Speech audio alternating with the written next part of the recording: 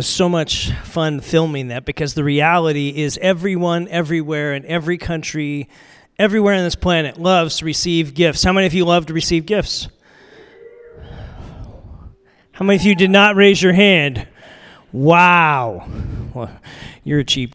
Okay, so everyone loves to receive gifts, and there's gift giving that's going to happen here in a couple days at Christmas. We invite you back Christmas Eve to kind of celebrate that. Let us lean into the beauty of this season, and then have a great, incredible time with your family, with your friends, Christmas Day. And as I think about this season, there's also this other gift-giving thing, maybe this habit, this experience that you maybe partaken in. Anyone ever been a part of a white elephant gift exchange? Raise your hand real high. How many of you have more joy trying to find something to put in a white elephant gift exchange than maybe even a real gift that you go shopping for? Because you're hunting through your garage. You're like, what do I hate that I know everyone else will hate? And it'll be so fun to watch them open it. So you scavenge for that. You look for that. And what's one of the biggest rules when you go to a white elephant gift exchange, right? You don't get the best wrapped gift. Why? Because that's usually the one that's the worst, right? Because people are compensating. They're like, this is the worst gift ever, so I'm going to wrap it really, really nice. And so when you show up to that, you're like, no, I'm not going to get the good wrapped one, because that's a tell sign that that's not going to be good. So the main rule when it comes to white elephant gift parties and exchanges is you've got to choose wisely, right? And so sometimes you shake it a little bit, sometimes you kind of feel the weight of it, and you're just like, you got to choose wisely. Which reminds me, anyone ever see the Indiana Jones trilogy, the last one, The Last Crusade? Anyone ever seen that? Okay, so the Indiana Jones, the last movie of that, and if you're young, under 20, it's Harrison Ford with Star Wars. Anyway, so you check it out.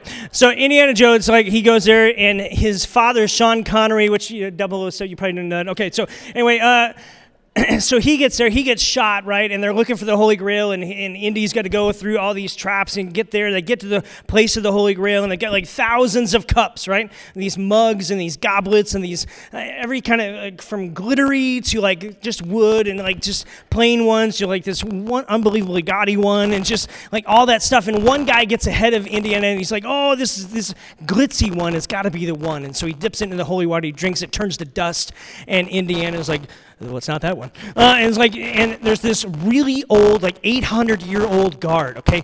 Totally true story. No, not really. But he's there, and what he says to Indiana is you got to choose wisely, in this gravelly kind of voice, right? Because he's 800 years old. You'd have a gravelly voice if you're 800 years old. And so, he says that to Indiana, and is like, oh, okay, Jesus was a carpenter. Maybe it's the wood one. And he takes the wood one and gets the holy water out. He goes out and drinks it, and he's fine. And the movie credit rolls, and you're like, oh, he saved the day again. That's all Indiana Jones movies. If you've been on the Indiana Jones ride at Disneyland, they all kind of end like that. Oh, you made it, barely. So it's kind of like that, but it's fun to watch. Choose wisely. I want that voice. That was the worst rendition of that voice, I'm sorry. But I want that to ring in your head.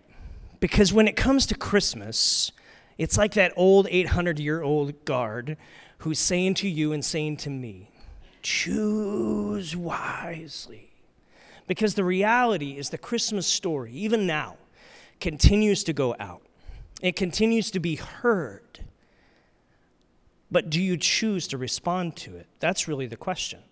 And so we've been looking at this Christmas story and looking at it from this perspective of Christmas is God's gift that he's given to us, he's given to me, and he continues to give this out, this invitation to enter into his story. And so it's this call to say there's so much there, and so much of life comes down to choices, doesn't it? How many of you make choices every single day? We all do. In fact, our world is kind of bursting at the seam, it seems, with choices. Do you know if you and I went to Starbucks tomorrow and we pulled up to the store, we were going to hang out, which I'm totally fine doing. If you want to, just ask me. But if we were to do that, do you know when you walk up to the counter to talk to the barista to give your choice of coffee, do you know how many choices you have in that moment?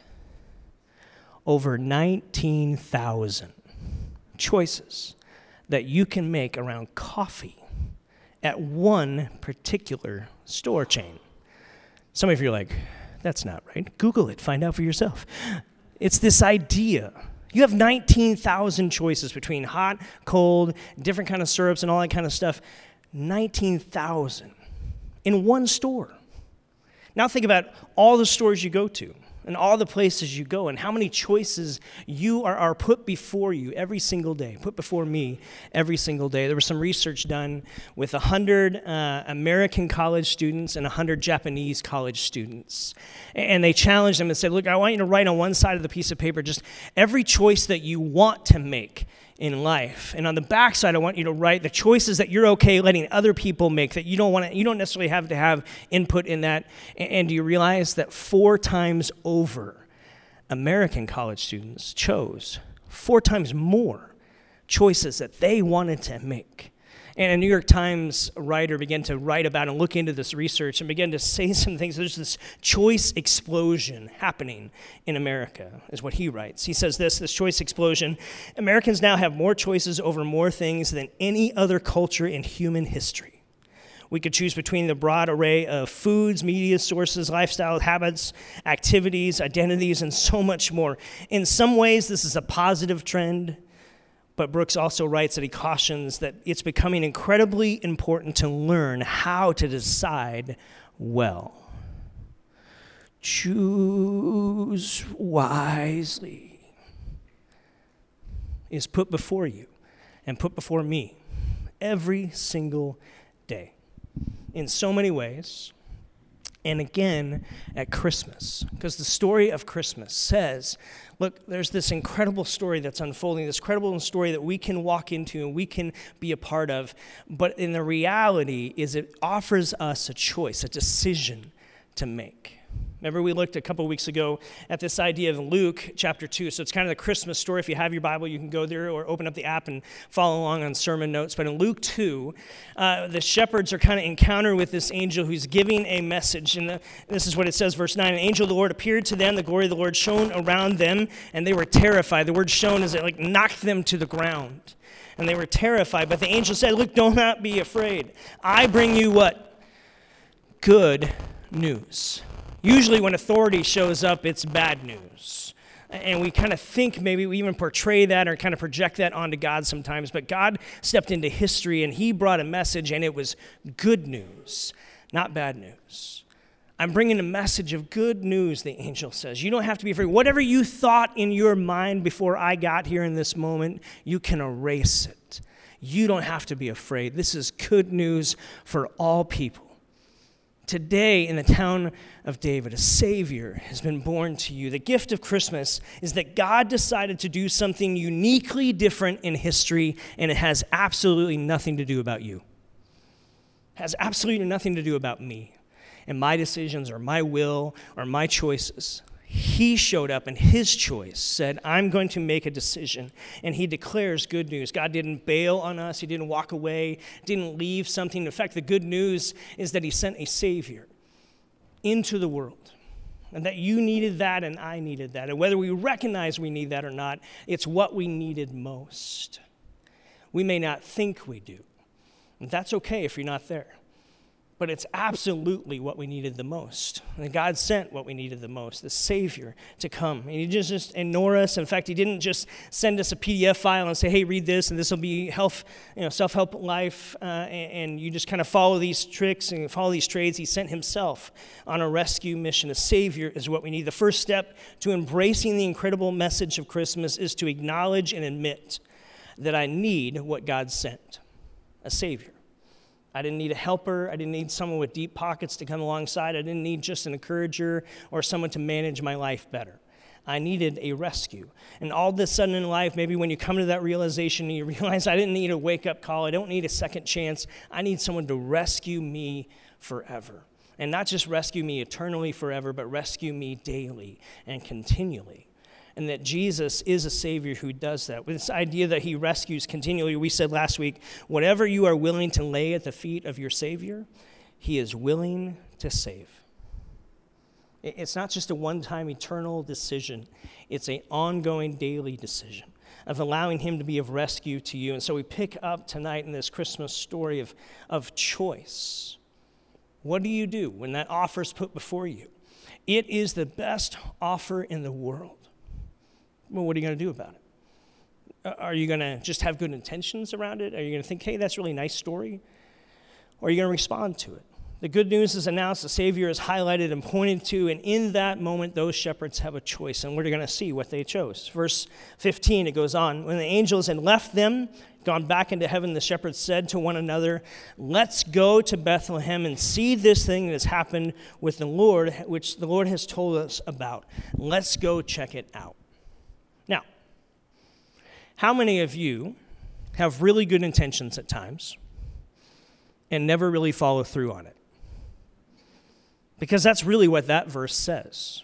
Let's go to Bethlehem. But until we see the next verse, it was just a good intention. And the reality is we all have good intentions at times. And sometimes those intentions can be delightful and they can be awesome, and we can have all the gumption in the world, be like, yeah, that's what I want to do. And yet we don't do it. It could be about exercise, could be eating better, could be about anything in the world, any habit that you want to create. And yet we don't do it because it's just a good intention. It comes to a moment of response, and responding in that moment. The very next verse is this: so they hurried off. If you got a pen, circle that, highlight that, because that's the point when the shepherds said, look, the choice is before us, and I'm choosing to respond. And they took off. It says they went and found Mary and Joseph. The baby was laying in the manger just like they'd said. They spread the word concerning this had been told to them about this child, and all who heard it were amazed at what the shepherds said to them. They hurried off. They responded. They took action. They made a choice and a decision, and they began to talk about what they had seen and heard. God's incredible offer was extended, and the shepherds responded. Choose wisely. And when you choose, it's not about just having good intentions. When you make a choice, it's about a decision. It's about stepping into that decision, walking that out, responding in a way. This Christmas story about Jesus as a Savior, friends, if you've been in church for 3 minutes or 30 years, is an amazing story. It's a story you can give your whole life to. It's a story that transforms you and changes you and invites you into walking. It's the best offer ever given in history.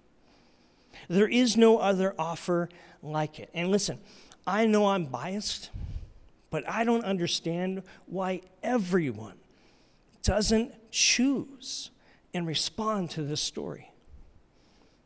I don't get it. I know I'm biased. In fact, if you're new and you're searching and you're here and you're even skeptical about religion, I can't tell you how proud I am of you for being here. We want to be a church where we together get to investigate Jesus and walk more closely with him and begin to discover more about him. In fact, you're sitting in a room of former skeptics, of people who had went on their own spiritual journey, and some of them came quickly, and some of them came reluctantly, dragging their feet and dragging an anchor of faith, going, no, I don't trust this message. I'm not quite sure about this, and it's okay for you to have questions. But the choice is put before you nonetheless. And friends, I don't know why everyone in the world doesn't respond to this message. You search out religions of the world, and if you press down hard enough, here's what you're going to find. Be the best you can be, do everything you can, and hope. And that's really what they offer. There's no guarantees until Christianity shows up. And Christianity is this message of this Jesus, this Savior who came. And the story gets invited and announced to people who were nobodies. Shepherds were nobodies. And the story started there. It didn't start with the highest of highs and the people who were in the in crowd.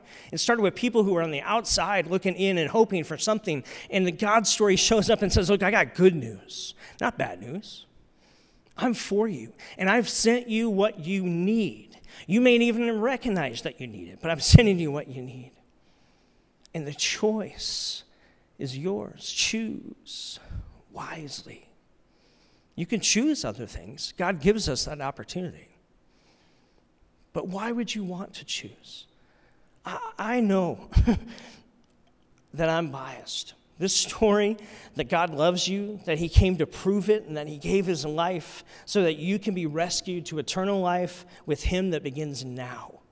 A life that's forged, connected with him, where he forgives your sins, invites you into living how you were ultimately created to live as you follow him. Your eternal life begins clicking now, not when you die. You don't pray a prayer to get a ticket to go to heaven when you die. You say yes to Jesus and you begin living life with him now, a with Jesus life now, on into eternity. And when you pass from this life to the life, your life just keeps going. You're forever connected to him through faith in the Son of Jesus. That you will never experience a moment again where he is not with you or not for you. This is a life-changing, one in a gabillion kind of message. Why would you not even investigate it? Why would you not even search it out? And I know people who say, well, I don't know. Sounds good. Maybe even sounds too good to be true. I'm not quite sure if I want to commit to that. I've got questions. I've got some past hurts that hold me back. I've got some struggles with that. I know I'm not balanced in this. I was thinking through this week. I've been in ministry for 30 years now. I know I don't look that old. Okay, yeah, maybe I do.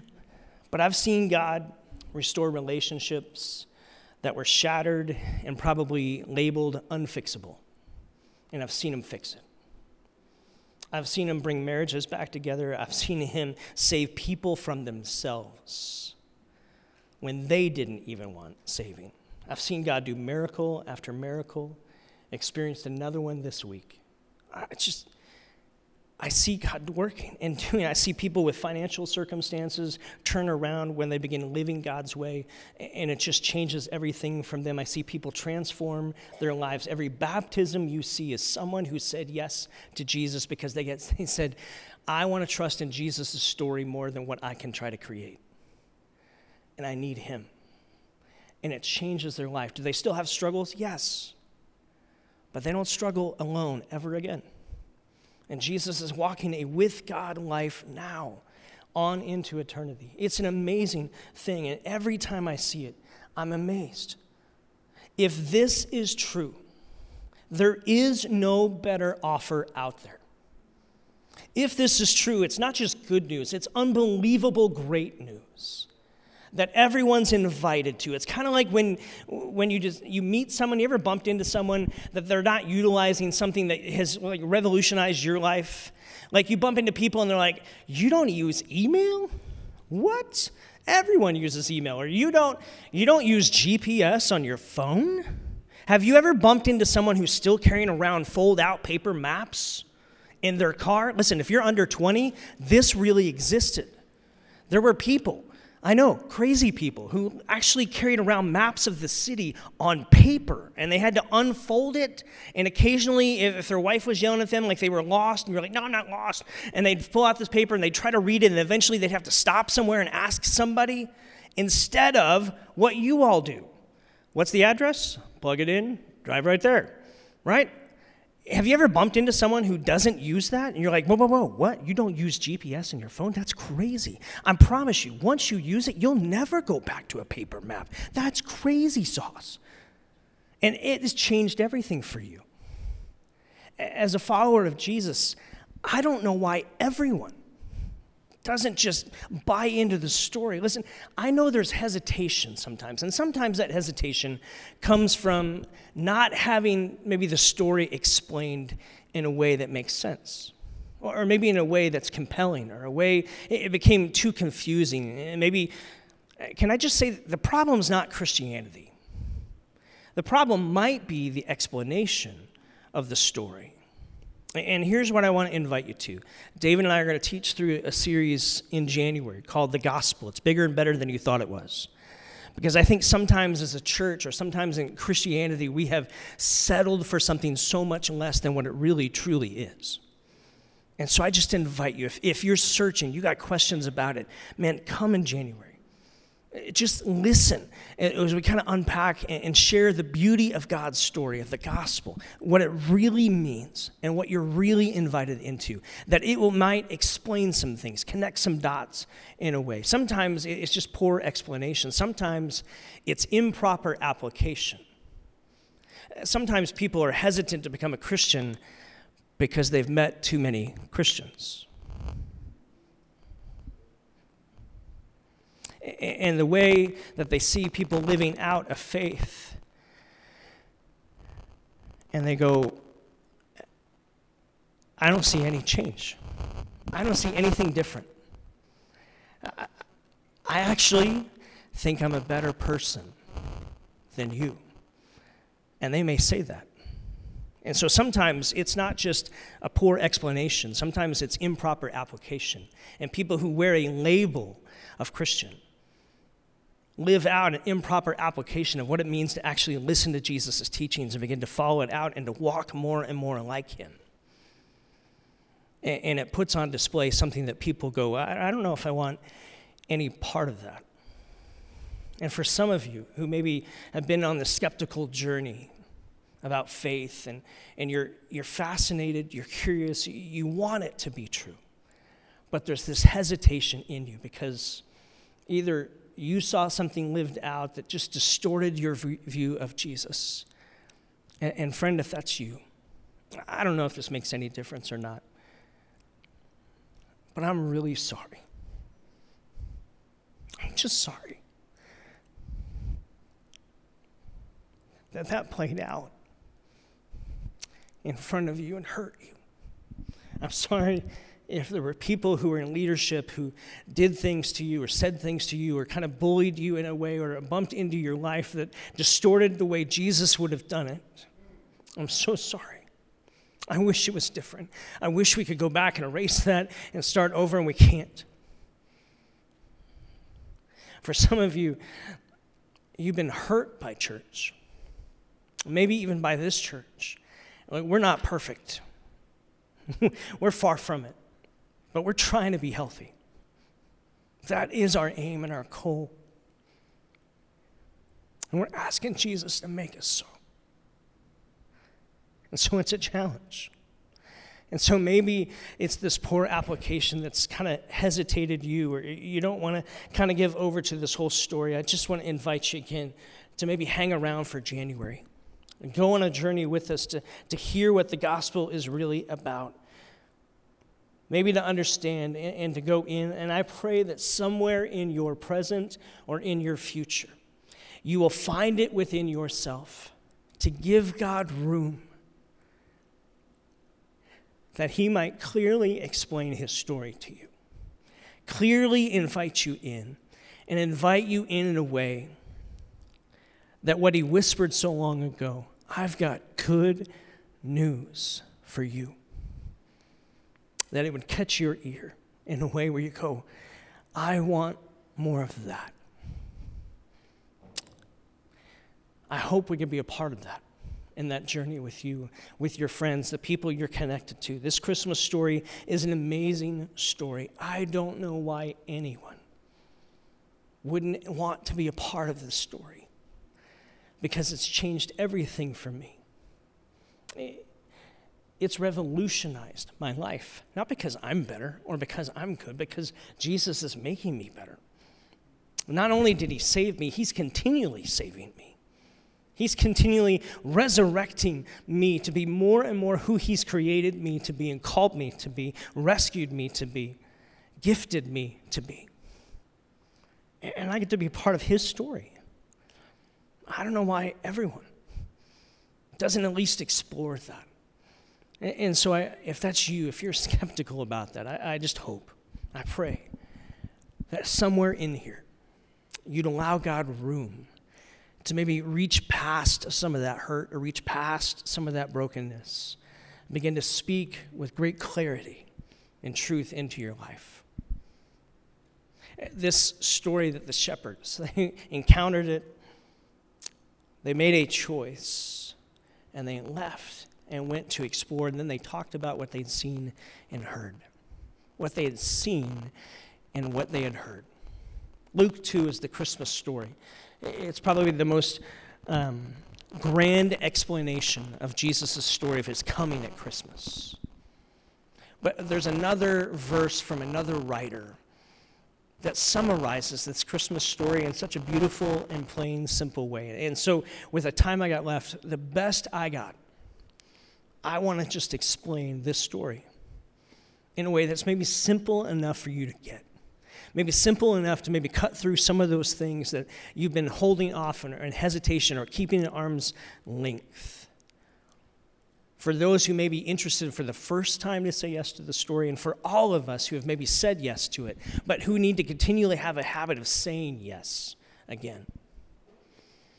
John is one of the early apostles of Jesus. He was one of the earliest ones to begin to follow after Jesus as he showed up on the scene around the age of 30 and began to talk about the gospel, talk about his life, and talk about the story of God that was being written for hundreds and hundreds and hundreds of years. And he shows up, and Jesus begins to share and teach and to do miracles and just incredible things. And John early on says yes to walking around with Jesus. He lived life with him for 3 years. He saw the miracles, he saw the healings, he saw the teachings, he saw the fun times they had around the campfire, because Jesus is not just some stiff dude. He's not just, he's fun, and he can have fun. And he spent 3 years of his life around Jesus.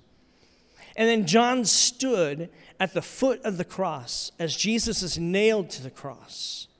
And he had told his early followers, I'm doing this on your behalf. You may not understand right now, but I'm doing this for you. It will make sense, but I'm coming back. So this isn't the end of the story. It may look like it. It may look like there's going to be a period here, but it's actually going to be a semicolon. Just hang on. And so John is there. He watches Jesus die. He watches Jesus be buried. And 3 days later, he watches Jesus show up in his midst, resurrected and fully alive. And it changed everything for John. In fact, John spent the next 30 to 40 years telling people about what he had seen and what he had heard. Not explaining, here's what I believe, here's my belief system. No. I've seen him, I was there, he died, he was buried, he rose again, and I'm on a mission to tell people about the story of what I've seen and what I've heard. In fact, he talked so much about it that they exiled him to an island to get him to shut up, because he was causing so much trouble and talking about this message. And so he's exiled on this island, and he's becoming old. And he realizes, I've got to write this story down. And so he writes the Gospel of John, much like Mark and Luke and Matthew record this story that we may know what they saw and what they heard. Not just a belief system, not just some kind of PDF file that can be emailed to you and you figure it out on your own, about a person, the person of Jesus. And so John begins to write this story. Here's the other fascinating thing about John. I don't know if you've ever thought about this. John is there at the foot of the cross, and Jesus says something to him. In fact, Mary is there. The Mary from Mary and Joseph in the Christmas story in Luke chapter 2, Mary is there.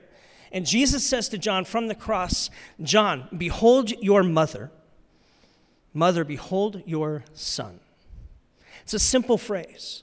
We gloss over it. We forget about it. But do you know what that means? As the firstborn Jewish boy, your responsibility was to take care of your mother. And so you know what he did in that moment? John, you are now responsible for my mother. The same mother of Mary and Joseph from the Christmas story when Jesus was born. And so John, for the next umpteen years, we don't know how long, is hanging around with Jesus' mother. I can't prove that this happened, but I have a hunch that there were probably many, many conversations. Hey, Mary, maybe over dinner, about the whole virgin birth thing. Did that really transpire that way? Did that really happen? If you look back to Luke chapter 2, there's this little fascinating verse. Verse 18 and 19. All who heard the shepherds were astonished, but Mary kept all these things in her heart and thought about them often. And John has time with Mary. Tell me about Jesus as he grew up. Tell me about how this all started. Tell me about it. Just tell me again. Tell me again. Tell me again. And John, for 30 to 40 years, speaks about Jesus, about what he had seen and what he heard. And what's amazing is John never changed his story. He never recanted. He never modified his story. He talked about it to his dying breath. Why? Because it was real. It happened. And even in persecution, you study the life of the disciples, the apostles, to the very end. You don't die for a lie. You wouldn't, I wouldn't. But when you speak about what you've seen and heard, you'll take that to the grave. And they did. Why? Because it happened. It's the Christmas story. I don't know why anyone wouldn't want to be a part of this story. And John writes in John chapter 3, a little simple summary, I think, of the Christmas story. You probably have heard this verse, John 3:16. For God so loved the world. That's John's tie back to Luke chapter 2. This is good news for some people. Is that what the angel said? This is good news for good people? Is that what he said? No. The angel said this is good news for all people. For God so loved the world, all people, that he gave his one and only Son. That he gave. See, when you love someone, you give. How many of you have people you love? You know what you're going to do in a couple of days? You're going to give them something. Because it's just what you do. When you love someone, you give. In fact, you're going to have presents wrapped for people you don't even like, who might show up at your house just because you don't want them to feel bad of not having a gift. But for the people you love, you're going to give. Why? Because it's what love does. You don't even have to believe in the gospel to understand this. This is true of your life. If you love people, you give to them. It's just what you do. So God so loved the world, everybody, all people, that he gave his one and only Son, that if you would believe in him, to believe in him is much like when you came in here, you sat down in a chair. Not one of you sat down, and before you sat down, you asked yourself, I wonder if this chair will hold me up. You all exercised faith tonight. You put your faith in that chair to hold you up. No questions asked. That's exactly what this Greek word here is saying. For all who believe in him, who put their trust in him and what he did and who he is, what he has to say about life. When you put your trust in him, that you will not perish, but have everlasting life. You'll have a with God life starting right now, on into eternity. You are an eternal being. Did you know that? And you can have a with God life, or you can have a without God life. And the choice is yours. Friends, listen. Choose wisely. It matters what you choose. You can have good intentions. That's a choice to do nothing. Or you can make a choice and respond the same way that these shepherds did. They heard the news. They responded to the news, and then they told people about it because it changed them. I love the Passion version of this. For this is how much God loved the world, that he gave his one and only Son, the unique Son, as a what? A gift. This whole series is called The Gift. So that now everyone who believes in him will never perish, but have and experience everlasting life. A with God life. Those shepherds had a choice in that moment, and they chose to respond. Maybe that's the invitation for us. They heard the news, they believed it, they acted upon what they heard. May we be those kind of people. May you have and find that kind of moment for you. Here's one of the takeaways I wrote. Choose Jesus, choose him today, and the next, and the next, and the next, and the next. Orient your whole life in living around choosing him and his ways continually. Why? Because he chose you first. Choose wisely. Father, this story, this Christmas story that we lean into every year this season, it's so easy to gloss over in one way. But we will never mind the depths of it. if we really give our life to it. God, for many of us here, we have said yes, and we've made the choice. We heard the news, we believed it, and we responded.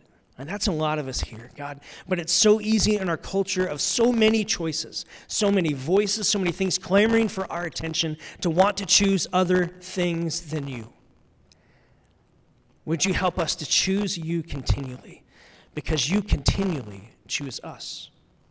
God, for some who are here who maybe been on this journey, they've been skeptical, they've been leery, they've been hurt. God, no one talk is going to solve all that. But I pray by the power of your Holy Spirit that you would draw them to yourself. You would strip away the confusion. You would heal up the hurts. You would create room in their heart to consider if this story is true. It's the greatest story in the history of the world. And it's worth choosing you. So, Father, as we take communion, as we wrap up in worship, we remember, Jesus, it's your life, it's your death, it's your resurrection. It's the totality of the gospel that we're invited into, that you shed your blood, you gave your life for the forgiveness of our sins, and even more than that, to invite us into life with you, today, forever. May we give our lives to that. May we remember that in the moment. May you encourage us and stir us to continually choose you over all things. Would you stir us in this moment as we worship you? We want to be a people who choose wisely.